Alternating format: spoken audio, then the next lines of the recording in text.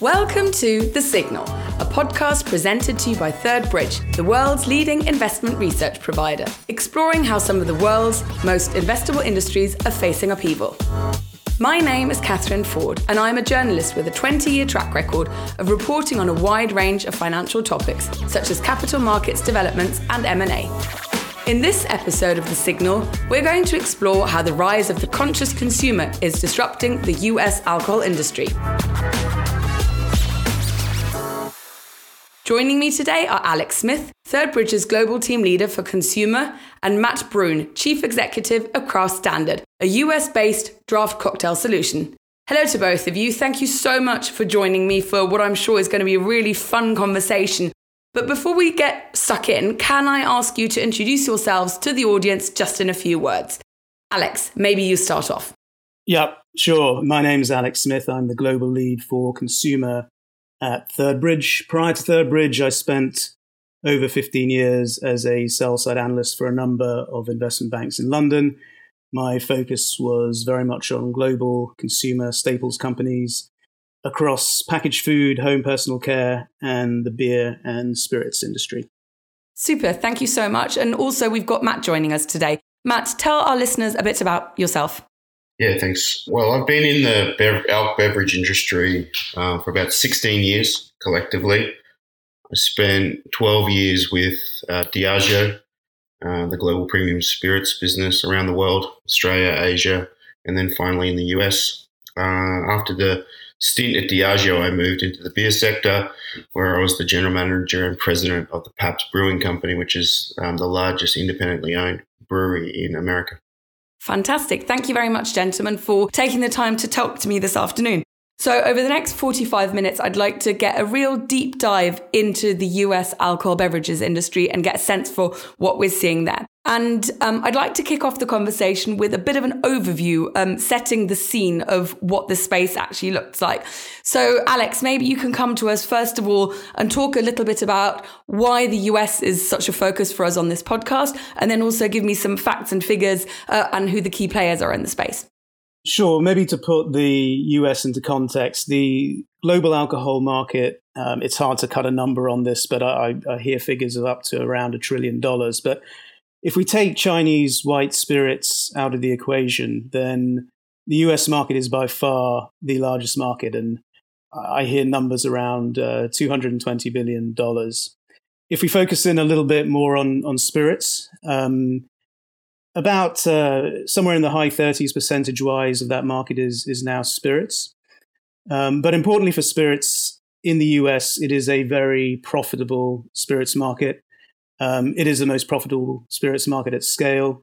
It's also a very premium market if you compare that profitability and premium positioning compared to Europe, for example. It's also a very dynamic market. It tends to set a lot of the consumer behavioral trends that then eventually find themselves traveling around the world. Just to put a little bit of context around that, to illustrate how important the US market is, at least for spirits. If you look at Diageo, which is the largest Western-style spirits company in the world, it's a global business, but around 40% of its sales come from the US, and around just under half of its profits come from the US. Matt, can you talk to us about some of the key players in this space? Yeah, so from the beer side, you've got Anheuser-Busch, Molson Coors, the Rising Star, Constellation. Then you have the kind of newer entrants, which is Boston with the advent of Truly, Mike's off the back of White Claw.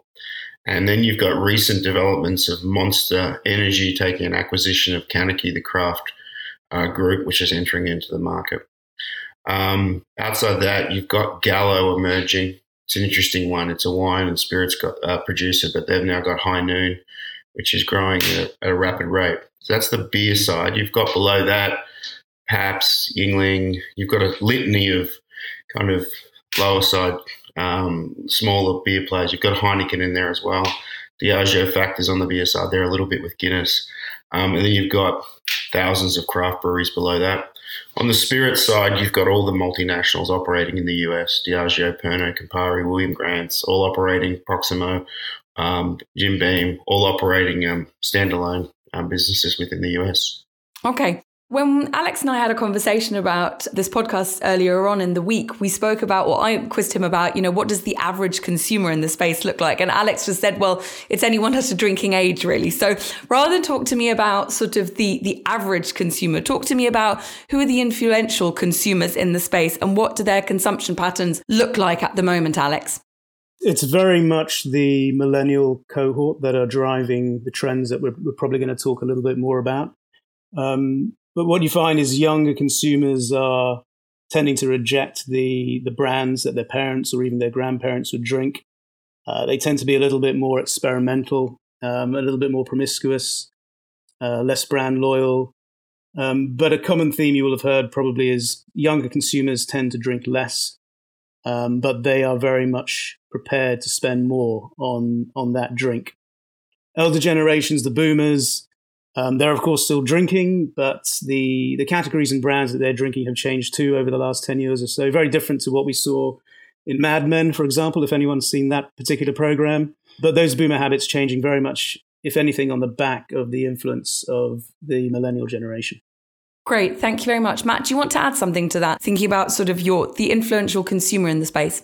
Yeah, I don't want to disagree with Alex because maybe that's not fair, but I think we're starting to see the millennial influence start to peter out. If you look at White Claw, truly, that wasn't driven by millennials. That was driven by certainly the younger end of the market. And now you're seeing tequila, mezcal, these new spirit brands also be driven by the inner city, urban dwelling, cocktail curious group. So we're starting to see millennials kind of still impact the market because they are the largest cohort, but those subsequent generations are starting to lean in. Okay, great. Thank you very much. Can you guys talk to me a little about how the pandemic has impacted the space, how consumption patterns have changed, how what people are consuming has changed? Alex, maybe you can kick us off there. Well, when consumers couldn't get to bars, rather than reverting to drinking at home like they used to drink at home, they really tried to bring the bar to their home. So they started buying more expensive spirits. Speaking from a spirits perspective, making more complex spirits cocktails at home, and of course, drinking at home is much cheaper. So if you're used to going out and spending $15, $16 on a cocktail in a bar, you can probably treat yourself a little bit more at home now in the pandemic, and that led to consumers trying new things. So a consumer might have gone to a bar in the past and seen a $50 cocktail shot, but thought, I'm not paying that. But when in this situation at lockdown, they might think, actually, I'm going to go and try that drink because I can get it for $125 in retail and drink 20 shots of that at home. So really what the pandemic brought was a significant amount of premiumization to drinking at home. And Matt, have you seen that as well on the beer side of things? What the pandemic did was obviously, as Alex said, force people to home consumption. We saw that push craft beer, kind of boutique craft beer pretty heavily through the pandemic. As people premiumized, as they kind of got the opportunity to drink at a lower price at home. So there's similar correlation there. But post-pandemic, as the floodgates opened and on-premise re-emerged, people's behaviors flipped back very quickly. It was quite interesting to watch, and the belief that some behaviors would stick pretty fundamentally. A lot of those were pretty elastic and went back pretty quickly. Craft beer went very poorly, started to decline. Flavored malt beverage went back into decline after it kind of grew dramatically through COVID. So we're starting to see the return to very, what I would say, long cultural trends. And I think the long cultural trends always eventually emerge to take over those fast cultural trends. So on the beer side, we're starting to see going back very quickly to what was happening pre-pandemic. Thank you very much. Alex, maybe from a spirits point of view, you talked about how during the pandemic, people were treating themselves to a higher quality of product at home than they would have maybe consumed in a bar. Can you give us a little bit more colour on that one? Well, I think premiumization across alcohol has been the driver of value growth across all categories for many, many years. And just to give an illustration, if you look at spirits in retail, any bottle above $30 is growing pretty quickly. On the flip side, a lower priced bottle, a value bottle at around 15 is that category is probably in actual volume decline. And I guess if you look at spirits, every category is growing differently, but what is unanimous is the premium end of that category is growing more quickly than the value end. And to bring an analogy into it, if you look at the rum category, rum has been pretty stagnant as a big category in the US, pretty stagnant for many, many years because it's over-indexed to mainstream. I'm thinking of brands like Captain Morgan, like Bacardi.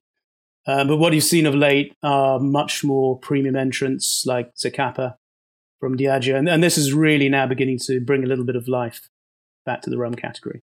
Talking about those premium brands, how much of an impact is the cost of living crisis having on those kind of products? Because I would imagine if people are having to tighten their belts fundamentally, are they not going to be turning to those lower end and cheaper products rather than the high end ones? We saw this a little in the credit crunch crisis in 2008. What people tended to do is defer big purchases through high inflationary periods. So the highest inflation in the US is cars, travel. So you don't buy the new car, you don't upgrade the house, you don't go on that trip. But if you're at the local store and it's $4 or $5 between something that's okay and something that's nice, but you deferred that big purchase, then yeah, okay, let's do that. Like I think we've got to go micro when we think about the macroeconomic headwinds, and people tend to put off big things and then treat themselves in the little things. Coca-Cola branded Coke tends to do better during a downturn when people go, well, I won't buy generic, I'll trade up a little bit. It's only an extra $1. So we've got to be a little careful not to assume that these macro headwinds will end up impacting alcohol, because the inverse was true during the credit crunch for sure. Thanks, Matt. Can you also talk to us, Matt, about sort of the impact of premium products in the beer category? Yeah, so having done a very long stint in spirits and then a short-ish stint in beer, it kind of never fails to kind of amuse me about how many ways the spirits companies have to demonstrate value. Age, provenance, bottle shape, distillation method, maturation method, location, like the ability for you to kind of show value in spirits is infinite, right? Talk about Zacapa for a minute. Solera aged in cognac barrels above the sky in Guatemala. Okay, I'm paying $60, $100 for that. Like, are you kidding me? Like 12-year-old Scotch laid down 12 years ago in the Highland or from a single cask, particularly handcrafted by one individual. Like the romanticy of spirits is incredible, and that's why it captures people's attention. Beer's beer. And the industry got enamored by craft beer, but IPA is awful. Like it suits one single strain of consumer behavior. And it's not particularly romantic. There's only so many ways you can ferment yeast and stick it in a can and pretend it's going to be like better. So the beer industry has very little mechanism by which to premiumize people. Now, people are premiumizing beer. They're going out of, sub-premium Bud Light and moving to Michelob Ultra. But what's Michelob Ultra trading on? One primary benefit, 95 calories. It's a reductive premiumization. And so the beer industry, whilst it is premiumizing, doesn't have the same infinite possibilities of coercing and convincing consumers. And that's why you see this litany of innovation in beer, which is really completely confusing. Like Bud Light comes out with Bud Light Next, a depositioning product of their primary product. It's basically saying what you currently drink is for yesterday and this one's for tomorrow. And the only benefit was a reduction in caloric and carbs. There's some willingness for big people to trade up. But to what, And yet we are seeing this move away from beer at the moment, aren't we? Yeah. And is that because there is no, romantic, exciting story? I love the analogy that you drew there about, the handcrafted casket that has been made by one single person from the same family over the last 50 years. I mean, that is such a beautiful story to keep in your mind as you're having your glass of whiskey or whatever it is. With beer, what is keeping people consuming beer, but why are they also moving away, Matt? there's a lot of stuff wrapped up in here. But it started at the cultural level because, long culture is important here. Like individualism is shaping the world versus group behavior. If you go back to the 90s, everyone drank or connected with everyone else, and there was a group acceptance. Like you drank what your brother drank, what your old man drank. There was a real grandfathering in of behaviors, drinking behaviors. It was a rite of passage behind having your first beer. In my country at 18, in this country 21, in the UK I think it's 18 as well, right? There was a certain guaranteed beer behavior being manifest generational to generational. Well, that got blown up, right? Individualism is now on the rise. And then you've got this explosion of incredibly cool spirits and cocktails and ready to drink cans. And so now I just get experimentation. And once people experiment outside of the beer category, what they unfortunately find is beer isn't that tasty, especially for younger people. Like if you're 18 or 19 in Australia or UK or 21 here, just straight up and down, the taste of a cocktail wins 9 out of 10 times over a beer. So beer has this now kind of vexing issue of not guaranteed next generational consumption and then fighting to try and find liquids that fight against the spirits industry. And that's why, to go to the kind of segue, why beer companies are trying to be total alcohol beverage businesses and spirits companies aren't, because one's got a tailwind and one's got a headwind. I fear that we're upsetting lots of beer brewers with our podcast at the moment, but we'll take that. Well, they know it though, right? I worked in beer for almost 4 years in this country, and the beer companies sit and they know it, and they sit at their conferences, and this is not new news to them, right? They all know it inside out, but just knowing it is not always the answer. Sometimes you got to know it and do something, and that's really hard, right? I'd like to move on for a second now to spend some time talking about another trend that we're seeing in the industry: low and no alcohol offerings that we're seeing. And I think we're seeing them in a variety of categories throughout alcoholic beverages. Matt, do you want to talk to us about some of the trends that you're seeing there and where they're coming from and what's fueling that movement? Yeah, I mean, moderation, or the idea of moderation is massively on the rise. For many of us a little older, our behaviours as an early drinking age person were held tightly within a group of small friends. For this generation, your behaviours and actions at 21 are projected to the world via social media. So there are consequences to our behaviours that we've never seen. And you can just ask a few celebrities in America around the consequences of their behaviour on social media.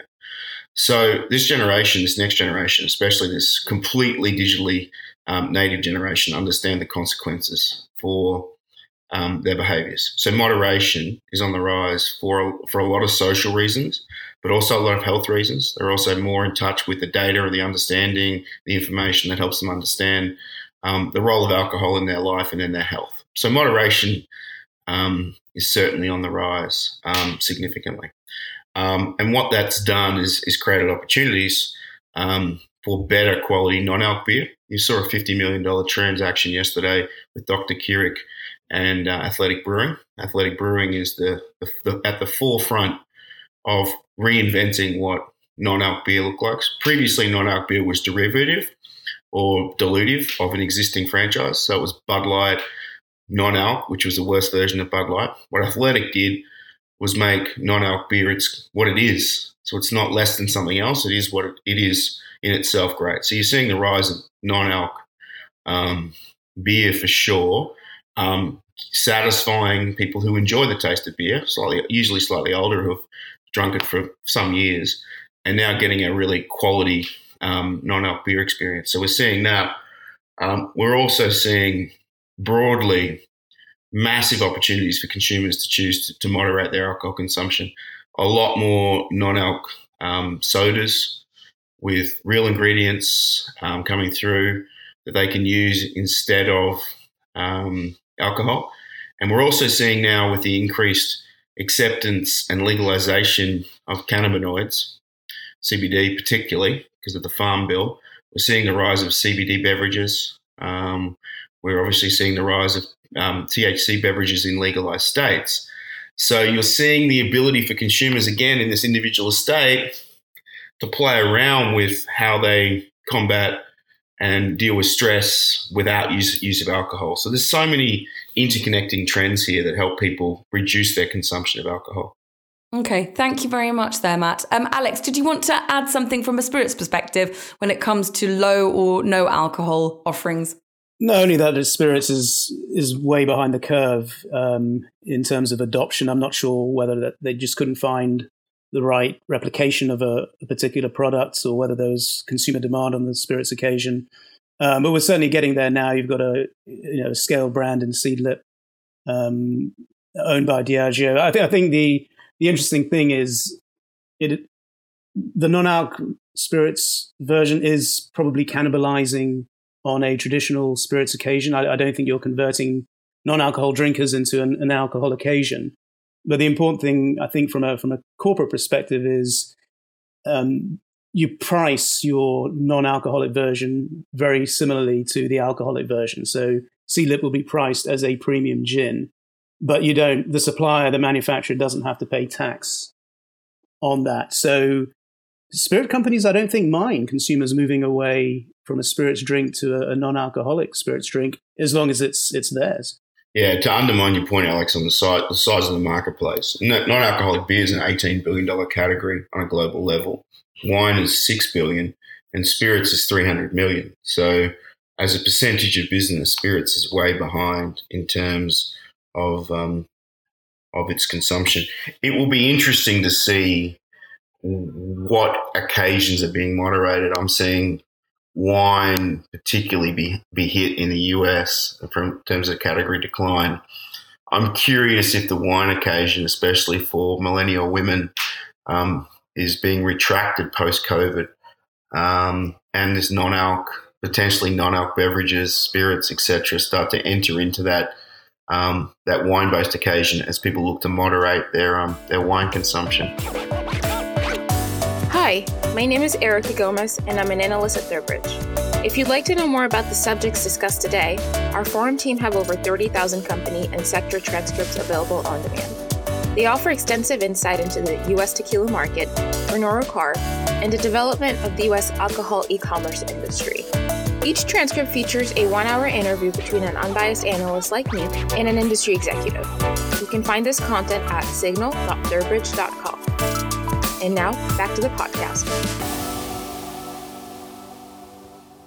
Now, Alex, I'd like to come and talk to you a little about a trend that we saw pre-pandemic, but has definitely picked up in speed post-pandemic, is the ready-to-drink cocktails. What can you tell us about that market development?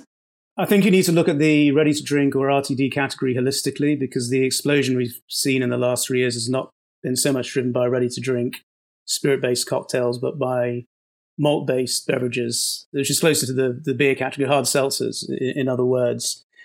Matt can probably speak more authoritatively about hard seltzers, but they are falling by the wayside, or at least they've peaked, and ready-to-drink spirits cocktails are now beginning to mop up some of that category. I mean, if you use Australia as a benchmark, I think, if I'm not mistaken, Matt, that's got a high penetration of ready-to-drink cocktails. Maybe that would be illustrative of where the US could get to, but consumers like it. It's easy consumption. You don't have to mix things. It's that grab and go to a party, greater portability. The issue in the US is, again, this comes down to a tax issue. The supplier has to pay a higher tax on ready-to-drink cocktails, whereas malt-based beverages or hard seltzers have an exemption. So that needs to somehow be unlocked for ready-to-drink cocktails to really explode. If they can get equivalency on tax, then I would expect, or I guess our experts that we talk to would expect, the ready-to-drink cocktail, spirit-based cocktail occasion or format to take off. Matt, would you like to add something to that? So, yeah, I have plenty of experience from Australia 20 years ago when the government did equalise tax. It changed the bill around 2000, and spirits-based RTDs tax was equalised or close to equalised to beer. And spirits-based RTDs absolutely exploded.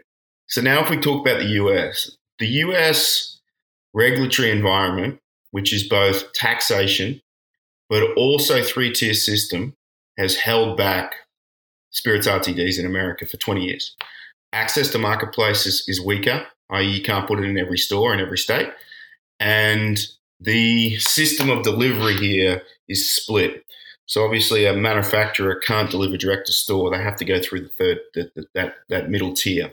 That middle tier was constructed and bifurcated very much post-prohibition. You have the beer distributor who delivers highly frequent deliveries, primarily focused on cold box beer. Okay, that is a system. There are 1,000 distributors in America that just do beer, and they do it by county, not by state, not by territory, by county. And those contracts and positions have been in place since 1936. The spirits distributors, they do infrequent drops.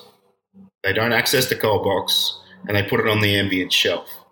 So herein lies the problem on how to get your spirits RTD to market. You need it in the fridge because principally spirits RTD sell predominantly cold. So how do you get it to market? You put it, Ciroc RTD through a spirits distributor will be impacted by its inability for their distributor to access the cold box because Anheuser-Busch and Molson Coors control the cold box. But then if you put it in the beer distributor, they don't understand spirits. And they really don't want spirits RTDs to really impact the beer category. So they held it back. They've held it back for 20 years. But then came along a thing called White Claw and Truly that's completely changed the game. Because now you have a product that's defined as beer because it's brewed from corn, but it's meant to mimic a vodka and soda, which is what consumers want. But it goes through the beer network.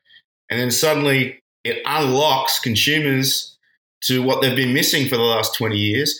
And you get a 200 million case category emerge within 3 years. And now we've got Pandora's box open because now consumers know what they've been missing. Now High Noon is 20, 30 million cases, right? It's spirits-based. So now the beer companies, the beer industry, the beer distributors are like, wait a minute, why were we holding this back? We can make a lot more money because these are a lot more expensive. Our margin enhancement is huge. We're talking about distributors making 2x margins on spirits RTDs versus beer RTDs. But Matt, the way that you're describing the industry, it sounds like an industry that is really ripe for disruption, for someone else to come in with no association either direction, not into beer, not into spirits, just come into it as an entirely new product offering. Why hasn't that happened so far then? That seems like a very large question. So, White Claw did. White Claw didn't exist. If you go back 5 years ago, it didn't exist. Right, we're talking about White Claw and Truly, two brands that did not exist. Actually, a product category that did not exist 5 or 6 years ago become a 200 or 300 million case category. So they did completely disrupt the industry. Now we're going to see lots of additional, like High Noon is disrupting. High Noon is a vodka-based, basically White Claw. You're going to see Topo Chico tequila launch. It's already been announced. So you're going to start to see big brands with spirits in them continue to disrupt that 3 billion cases of beer that sat there under attack, right? You don't have to be stealing much beer to get a big category here, right? So I don't know if you're going to see, you're going to see lots of new brands attempt to crack it. Mountain Dew just launched, Mountain Dew Hard here. From Pepsi. That's an insane concept. You've seen Coca-Cola launch their brands, Topo Chico, and their lemonade brand. You're going to see Pepsi add more brands to the market. You've seen Monster make an acquisition of a beer company. They're going to be launching, Monster. They've launched Monster Hard as well, or their version of it. So you're going to see some pretty wild stuff come from the industry in the next 4 or 5 years as the floodgates have opened to allow new format cans into the marketplace. Okay. We're going to spend some time talking about diversification to gain market share in a minute, but e-commerce has exploded over the last 10 years, and over the course of the pandemic, the importance of having an e-commerce offering has only grown even more. Talk to me about what we've seen in the alcohol space and why it has been comparatively slow to embrace e-commerce. Yeah, direct-to-consumer alcohol is incredibly problematic. To start with age verification at delivery. I mean, it's impossible right now to get drivers to make deliveries because every other category is exploded with deliveries. You've got Uber, you've got everything delivering to your house. It's just, how can you get a workforce? I mean, America runs at basically full unemployment. There's too many jobs and not enough people. So just pure delivery systems are hard to come by. And then if you add age verification at the end point, you add costs through the roof, right? So economically, does it really make sense for anyone to do it? So that's a big barrier. And second, traditionally speaking, beer has been a grab to consume. I'm not waiting around. I'm not pre-ordering my beer a week early. I'm going to the shops, I'm getting it cold, and I'm taking it to a party. So beer is really not a planned purchase. It's still massively part of the trip or the destination for a shopper. So Walmart doesn't really want anyone not coming to the store. It's preferential they get them in because they're going to sell them more. So they're not particularly interested in driving beer direct to consumer. Thank you very much. Now, another trend that I picked up as we were doing sort of research for this was celebrity-owned brands and endorsements. There's a number of celebrities out there that have their own spirit brand, either that they've developed themselves or where they've associated themselves with a particular existing brand. Alex, talk to us about what we're seeing there and if we're going to see more of that. Yeah, for sure. As you alluded to, I think celebs for some time now have been either investing their own money behind brands or starting up brands, whether that's Sean Combs with Ciroc, whether that's Kendall Jenner with her 818 tequila. I can only assume it's a fun way for them to spend their cash and make more cash. But I think, the way to think about it is even before the pandemic, brand building in spirits was already moving away from investment in the bars, investment at big events. It was migrating to digital and online influencers. And if you have a celebrity digital influencer, that's really not probably going to hurt you. Tequila has been prolific in terms of celebrity support. And I guess it's a bit chicken and egg is the way I think about it. Celebrities want to be associated with a hot spirits category, but it's also celebrities that have contributed to the growth of and the boom of the tequila segment within spirits. And again, this comes to tequila being a young category, being very online, very digital, and that's really what you've seen in terms of tequila. I think what's interesting, though, is a lot of these celebrity-supported brands, I assume they're going to continue to pop up, but they're increasingly landing in the laps or being acquired by the big spirits companies. And if you go back, I think it's probably about 4 or 5 years ago, people fell off their chair when Diageo paid $1 billion to George Clooney and his pals for Casamigos. But 5 years on, they've done a lot with that brand, and I think very few people will dispute that they've probably made a pretty good return on that investment. But how good are these products? I mean, how much is it, actually it is a great product and a celebrity has added their name to it? And how much is it's an okay product that's doing well because it's associated with a celebrity? So the cost of launching a brand with advertising is too high. So startups or new brands to market launch a la aviation gin, spend years knocking on doors, walking through bars to get very little volume. And then along comes Ryan Reynolds with 30 million, 50 million Instagram fans, makes a few funny ads, and suddenly it's hip and cool and he gets bought for hundreds of millions. He just breaks the algorithm because what you would have cost you 50 million in ad spend, he can do in a heartbeat because he's already got the audience. So these guys are just breaking the ad revenue, the ad spend model, and they just explode a brand. So it's more about the celebrity giving a great product an extra leg up. Yeah, and that's what The Rock did with Teremana. Teremana is a pretty good tequila. For its price point, it's a good tequila.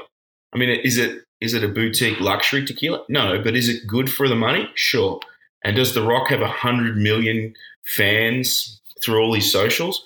Yeah. So immediately you go from no one knows who you are to like 20, 30, 40 million people know who you are. So if you can combine authentically good products with a celebrity that has influence, you have a really strong chance of success. What you also get, which people underestimate, is you get the attention of distributors. Because when The Rock does an energy drink or The Rock does Terramana, Southern, RNDC, Johnson Brothers, any of the major spirit guys go, I want to do that. I want that. And suddenly you're not on 2,000 stores. You're in 20, 30, 40,000 stores. Thank you very much. Now, Alex, I'd like to wrap off this conversation about industry trends with a look at sort of in the future, what is really going to drive growth in the spirits segment. And then, Matt, I'll come to you and talk to you about what is going to drive growth in the beer segment, although I think we established earlier on that there isn't going to be that much growth in the beer segment. But Alex, let's start with you first. Well, I mean, certainly at the moment, it's all about agave spirits. So very much tequila to a certain extent, mezcal, that's a little bit smaller right now. Just to put things into a little bit of context, I think tequila is around 15% of the spirits market today by value. But over the last couple of years, it's driven about a third of the growth. I mean, it's just seen as being a little bit cooler, trendier. It has that sort of youthful exuberance. We've just discussed the role of celebrities in the category. But I think if you think about it, it's anything that you can do with vodka, which is a big category in the US, you can replicate with tequila, but you're just getting a much more flavorsome, a much more complex cocktail or neat drink experience. And that's probably looking at just the white tequila. If you think about the darker, the aged añejo tequilas, they're probably beginning to encroach on a very large dark spirits pool and has the ability to take market share from there, from things like blended scotch, for example. Thank you very much. Matt, talk to us about beer. Yeah, I think it's pretty clear that the traditional beer category is under threat, under duress from a very powerful spirits category. The chances of total beer growth are very low. I mean, will it eke out moderate growth based on population expansion? Perhaps. Will it eke out some premiumization? Absolutely. Through Mexican imports, Michelob Ultra, some pathways to premiumization for sure. So it can eke out some revenue growth, but it's unlikely to eke out significant volume growth. The craft renaissance is over, so it won't drive any significant value creation. And the question is for the beer industry collectively, can it reignite a fire amongst Gen Zs? What brands, what actions, what behaviors can reinvent beer and put it back into the 21 to 24-year-old cohort?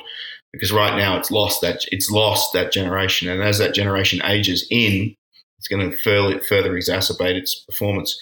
The response from the beer industry is to diversify. Each of them have now a stated position of total bev alc. Molson Coors reinvented itself as not a brewing company, but a beverage company. Anheuser-Busch has the Beyond Beer segment, which has been aggressively acquiring and driving into spirits, Cutwater included. So the beer industry, I think, with its scale and its money, will diversify itself to see growth in the spirits sector, and everyone will exit wine because of its non-performance. But that's how I think it goes. Alex, you make an absolute bang-on point as it relates to tequila and vodka. Vodka is the most vulnerable category in the US, and tequila is the new vodka. And I don't think if we look too far into the future, maybe 10, 15 years, tequila will be the largest category of spirits in the US because it is the on-trend flavor. If vodka is the reductive flavor, i.e. no flavor, tequila is the flavor. So I think we're going to see that. And then off the back of that, you will definitely see mezcal rise because mezcal is the early adopters, innovators version of tequila. I mean, we're seeing it undercurrents right now. But I think we've also got to keep our eye on the rum category because this industry never stops to search by bartenders to be ahead of everyone else. There's 230,000 bars in America. There's maybe 10,000 of them that set trends. Every one of those bartenders that work in there is trying to get a spirit that you've never heard of, to give you a cocktail you've never tried. So this industry will never stop its search for what's next. So while you keep your eye on tequila going mezcal and behind, there'll always be one category that's emerging very quietly, that'll emerge in 5 years' time as being the next hot thing. So if we think about sort of the winners and losers in the space, I mean, listening to what you guys have said, it sounds like the tequila segment is the winner at the moment. Losers, beer. Is it as simple as that, or is there a bit more nuance to it? I think if we look at category shifts, it's pretty clear that spirits is gaining market share from beer. It's gaining market share from wine. If we look within spirits, tequila is a clear winner. I'd say dark spirits in aggregate probably continue to gain market share, with the exception of blended scotch for whatever reason. And vodka is for decades been the bedrock of the US spirits industry. That's the most vulnerable, and that's where the new on-trend categories are going to take market share from. I agree with that, Alex. I think you're spot on that point. And time will tell who the eventual winners and losers are, Catherine, because the beer industry still has opportunity, given its size, its power. If they can diversify smartly, who knows? Who knows where they can take themselves, right? So I don't want to say that the beer players will be losers, but certainly the beer category, it's hard to see it being a winner in total terms, because it's facing down so many strong headwinds and so many tailwinds exist for the spirits industry, and the spirits players are great.